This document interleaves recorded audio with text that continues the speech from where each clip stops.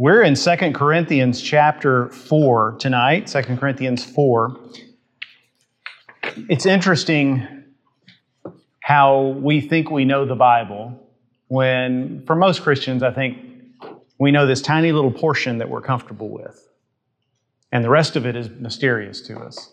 There are teachings of Jesus that you'll rarely hear spoken from the pulpit of a church or be the subject of a Sunday school lesson or a Bible study.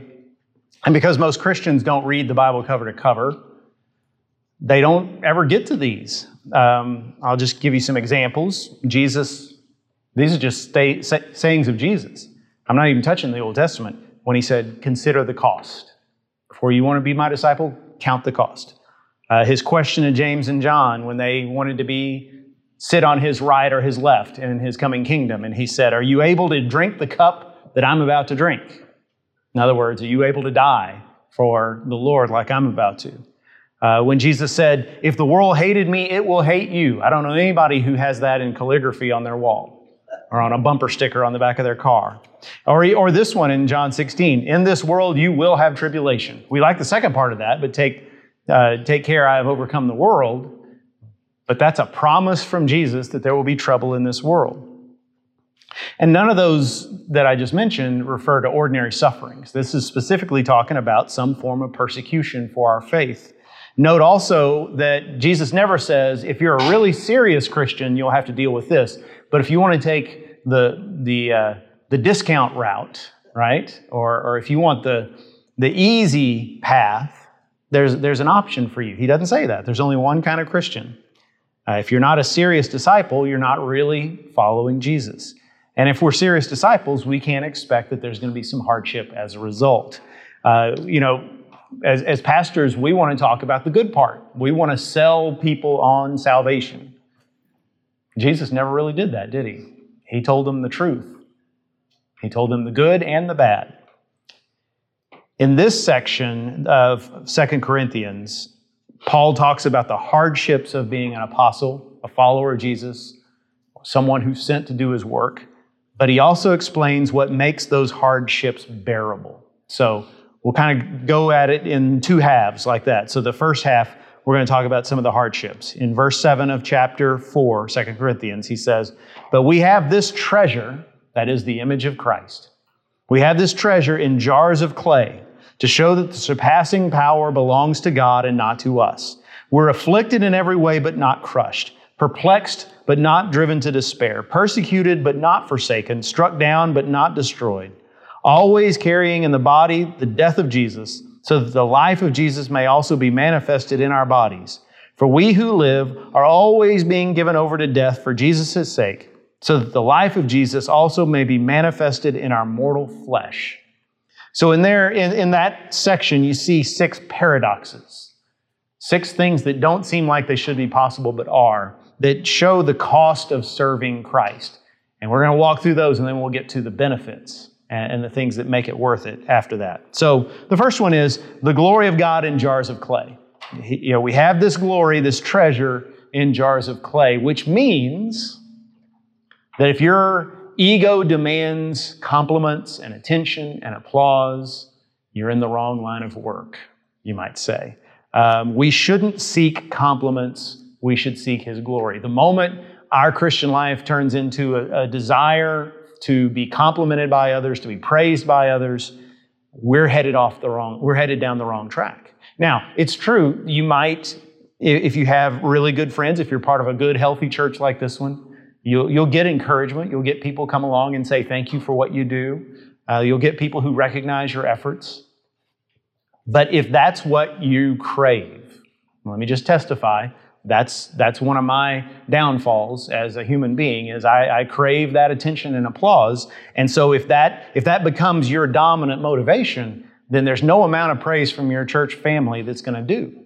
You're constantly going to be saying in your head, well, okay, all these people said I did a good job, but she sat there and stared at me like I was an idiot the whole time. So what's wrong with her? What did I do wrong? Or somebody, he said something to me that made me think he's mad at me. What did I do? And you'll run that over in your mind all night, won't be able to sleep. It'll drive you crazy. Understand this. Our job is not to be seen as successful. Our job is to manifest the glory of God, to be the fragrance of the knowledge of the glory of Christ wherever we go. If you go over to somebody's house and they feed you a meal and it's an exceptionally good meal, you don't start saying, wow, you must have a fantastic oven.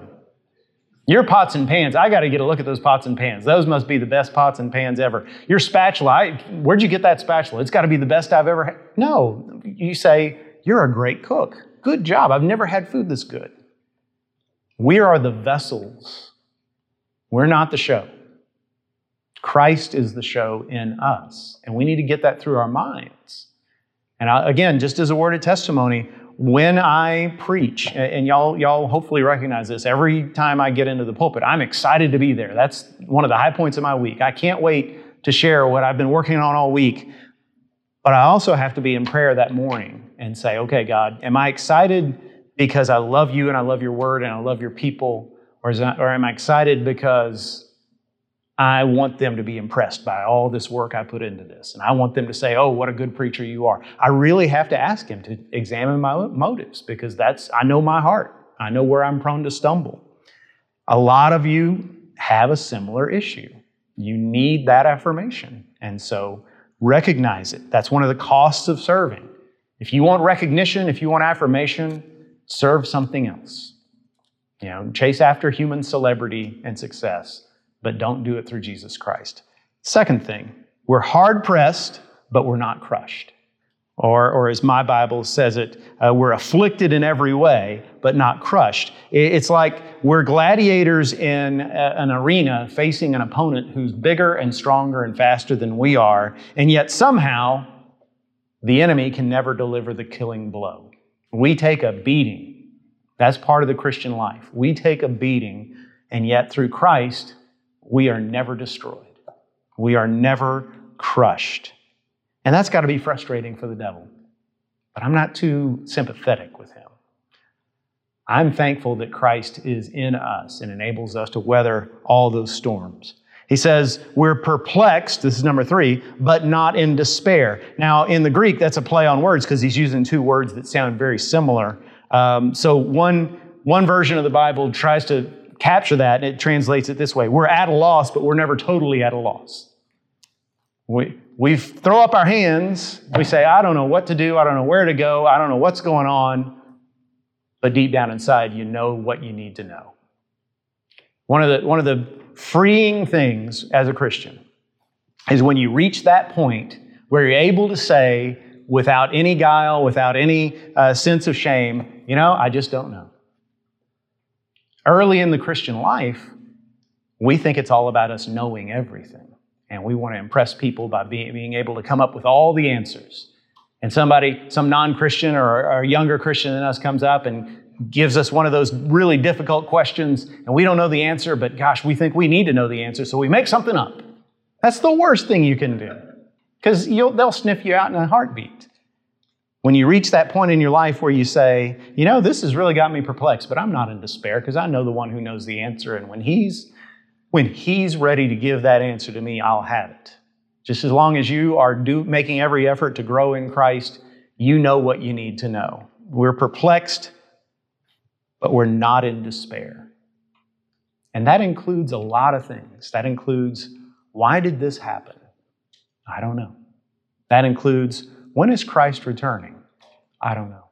That includes, what is His plan for my life beyond this point? I learned a long time ago that the art of learning the will of God is usually about figuring out what to do next. It's not about this big grand scheme and, in 15 years I'm going to be, I'm going to be living here and doing that. That's not the way God has revealed His will to me.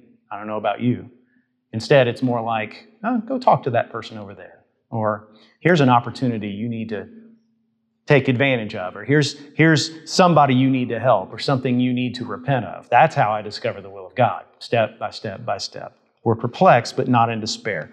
Number 4, we're persecuted, but we're not abandoned. We're persecuted, but not forsaken. So, it's told us over and over again in the New Testament that persecution is coming. And as Americans, we might look around and go, well, I don't really see it happening to me. And that's true. Out of all the people in the history of the world, we have more religious freedom than anybody. And we should be thankful for it. But we're the exception. Just note that throughout history, and even today in many parts of the world, being a Christian is costly. And it's growing more costly for us. But so far, it's more on the level of inconvenience for most of us than it is actual persecution.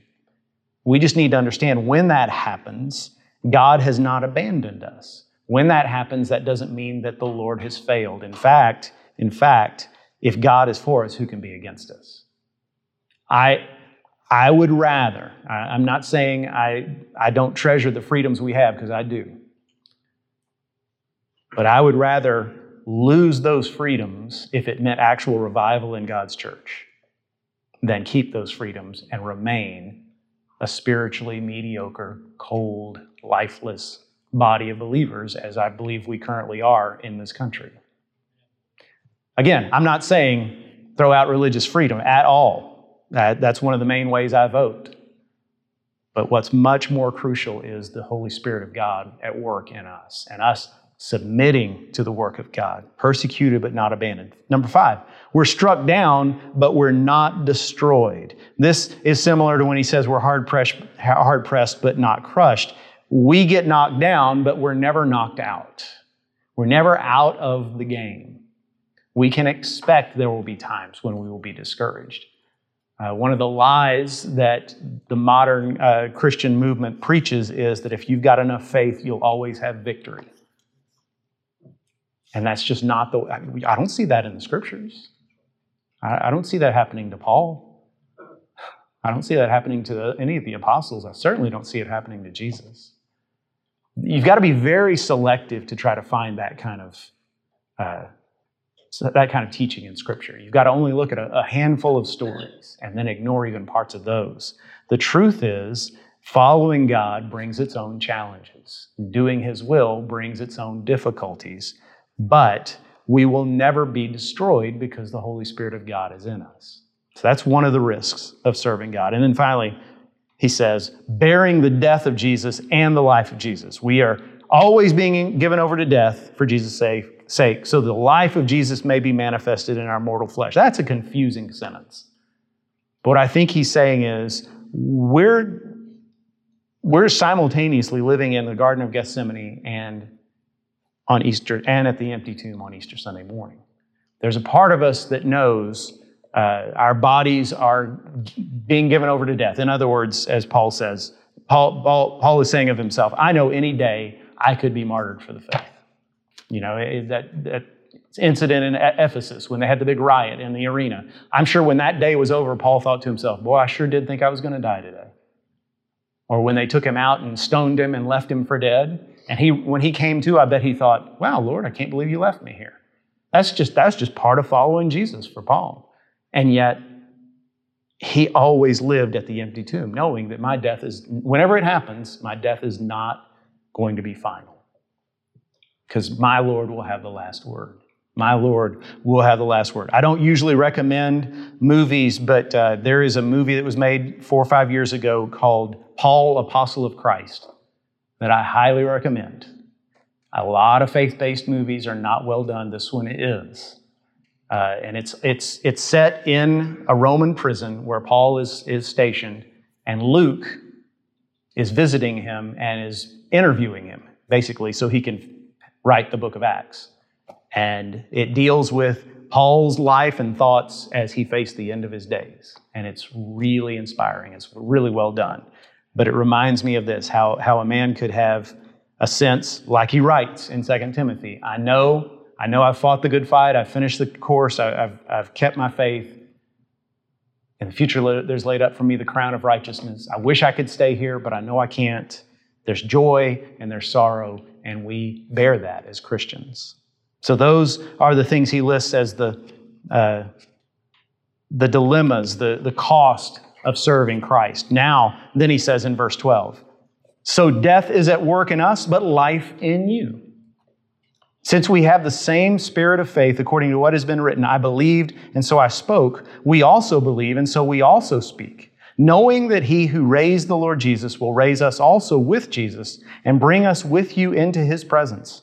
For it is all for your sake, so that as grace extends to more and more people, it may increase thanksgiving to the glory of God.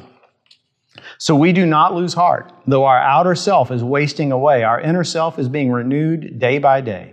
For this light, momentary affliction is preparing for us an eternal weight of glory beyond all comparison, as we look not to the things that are seen, but to the things that are unseen. For the things that are seen are transient, but the things that are unseen are eternal. So, 6 dilemmas, 6 paradoxes in the first half. Here's 6 instructions to overcome. And the first one is, remember that your sufferings for Christ make your ministry more effective. When he says death is at work in us, but life in you, when he says in verse 15, it is all for your sake, we're suffering for your sake, so that as our grace extends to more and more people, it may increase thanksgiving to the glory of God. He's talking about the fact that one of the things that gets him through these difficult times is knowing God is able to use my suffering to make my ministry more and more powerful. When I was 30 years old, I remember how old I was because I'd become pastor of a church at 30.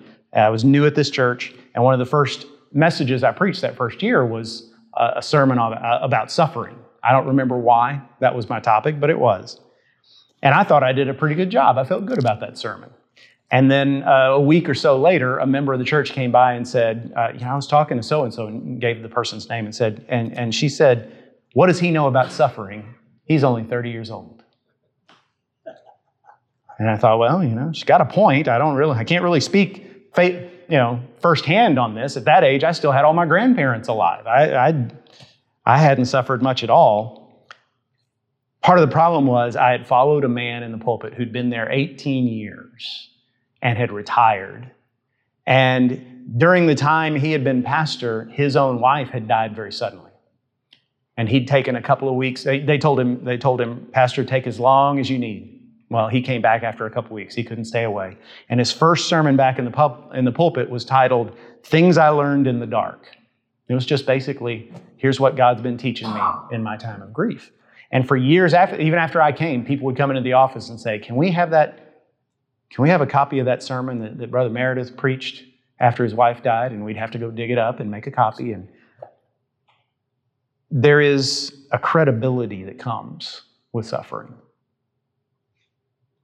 The truth is, I may have been right in everything I said when I preached that message. I may have been completely biblical. That may have been as great a sermon as I thought it was. But I wasn't heard by certain people because they didn't see me as credible. They saw him as credible because they knew what he'd been through. Understand, if you go to somebody who's going through a divorce and you try to counsel them and you've never been through one, they may not hear you as much as they would somebody who has been through a divorce or someone who has experienced, been a victim of violent crime or lost a child. None of those things are good. I wouldn't wish them on anybody. But if you go through one of those things, understand God can use that to give you a more powerful ministry. Second thing, we can testify of God's goodness while those hard times are going on. So verse 13 is an unusual verse. Since we have the same spirit of faith, according to what is written, I believed and so I spoke. We also believe and so we also speak. That's confusing. It helps to know that Paul is quoting from a psalm. He's quoting Psalm 116, verse 10. And that whole psalm, see, Paul expects us to know the Psalms. Sort of like if I today said, Amazing Grace, how sweet the sound, y'all would all in your mind say that saved a wretch like me. You would complete the song in your head. Well, the Jews and early Christians could do that with the Psalms. So all Paul had to do was say a line out of that psalm, and he just took it for granted that the Corinthians and other Christians would go, oh, okay. They'd be reminded of that. Well, that psalm, Psalm 116, is all about how God provides for us when life is tough. How, the world's got me down, but God is on my side, so I know I can make it through.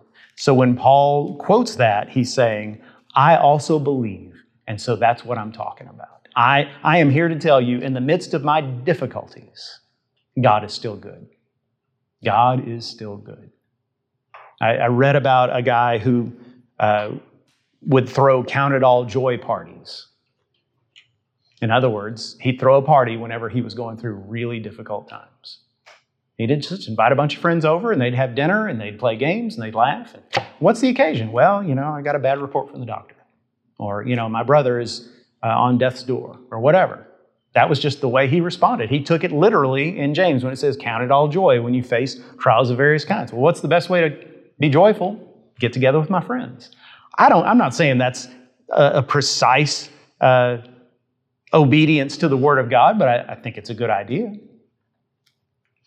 If you can find a way to testify of God's goodness in the difficult times, then there's power in that. The third thing he mentions is to live in the daily anticipation of the resurrection. And when I mean the resurrection, I mean our resurrection. In verse 14, he says, knowing that he who raised the Lord Jesus will also raise us with Jesus and bring us with you into his presence. We have, as I said on Easter Sunday, we have our own Easter Sunday coming up, every single one of us. And so that means that facing death should be like facing corrective surgery. Nobody looks forward to going under the knife. You know what they say, the only minor surgery is the one that happens to somebody else. And yet there are some surgeries that you sort of look forward to because you think, okay, I'm not looking forward to the process, but I'm looking forward to the result. I'm tired of this pain. I'm tired of this problem, and I'm hoping this will take care of it. And that's the way, at a certain point, we should look at death, and we should say, I'm not looking forward to leaving behind my family. I'm not looking forward to whatever happens in those days, weeks, or months before I expire, but I'm looking forward to being once and for all well. Death is the ultimate corrective surgery. There is pain, there is anxiety, but think of the result for the believer in God. And then fourth, he says, think about what is happening to your soul. In the last few years, verse 16 of 2 Corinthians 4 has become more and more and more meaningful to me. And you might say, well, that's because you're getting older. And that's part of it. But it's also because I'm seeing my parents get older. And I'm seeing a lot of friends get older. Friends who are of the next generation above me. And I'm watching them get older and less able to do certain things that they used to be able to do. And so when it says your outer self is wasting away, but your inner self is being renewed day by day, that brings me incredible encouragement.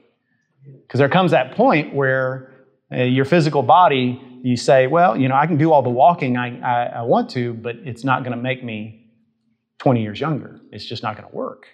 There's just a law of diminishing returns eventually. And if this life were all there was, that would be so depressing.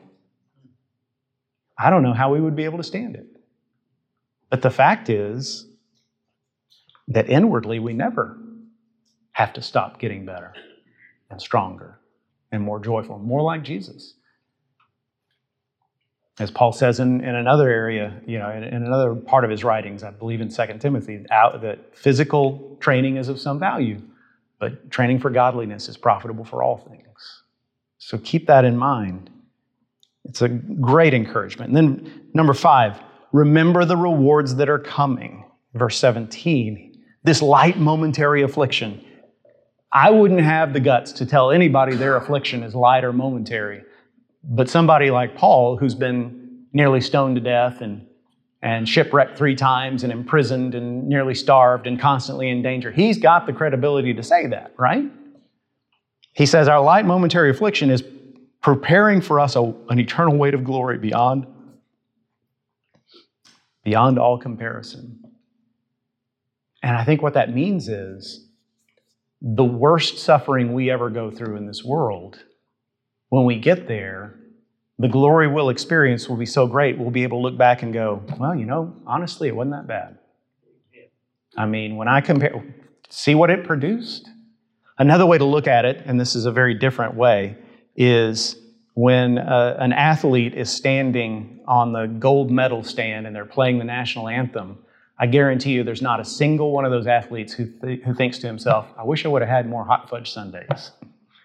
I wish I would have slept late more often. I wish I wouldn't have done all that. No, they're thinking, thank God for all that pain I went through. This is what it produced. And when we stand in glory, I believe that's going to be an attitude we'll have. We won't look back.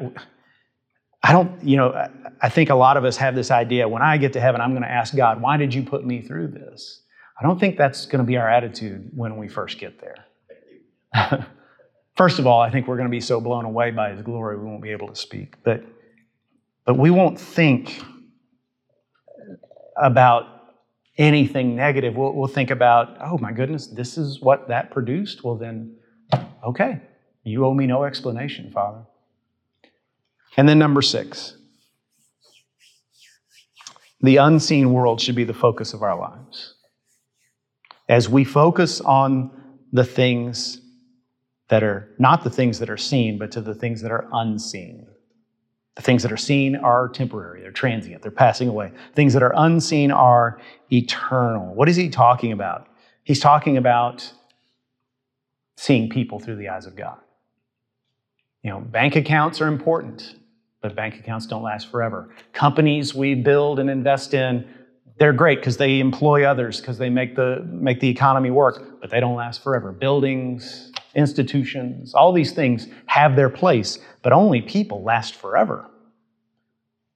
Those are the things that are eternal, the eternal soul that you can't see. So see people as God sees them. Pay attention to spiritual warfare. Those are the unseen things. And by the way, when I say engage in spiritual warfare, I mean pray. I think there's a certain segment of the Christian faith, most of them very good and sincere and godly people, but they've made spiritual warfare into something it's never meant to be. Like we're supposed to walk around like amateur exorcists. And we're never called to do that in the Scriptures. Instead, we're just told, pray. Pray without ceasing. Resist the devil and he'll flee from you. Just don't go along with him and he'll give up. So be aware that realm exists and resist it by the power of God, praying constantly. And then to make the unseen world the focus of your life, I think you've heard me say this, I hope, but I want to say it again and again. Daydream about heaven as often as possible. Just think about what it's going to be like. Rehearse the promises in Scripture referring to the world to come and just picture yourself there. And don't just throw up your hands and say, well, it's beyond my comprehension. Sure, lots of it is, but the Bible tells us enough about it to make us excited. So think about that. Let me just close with this.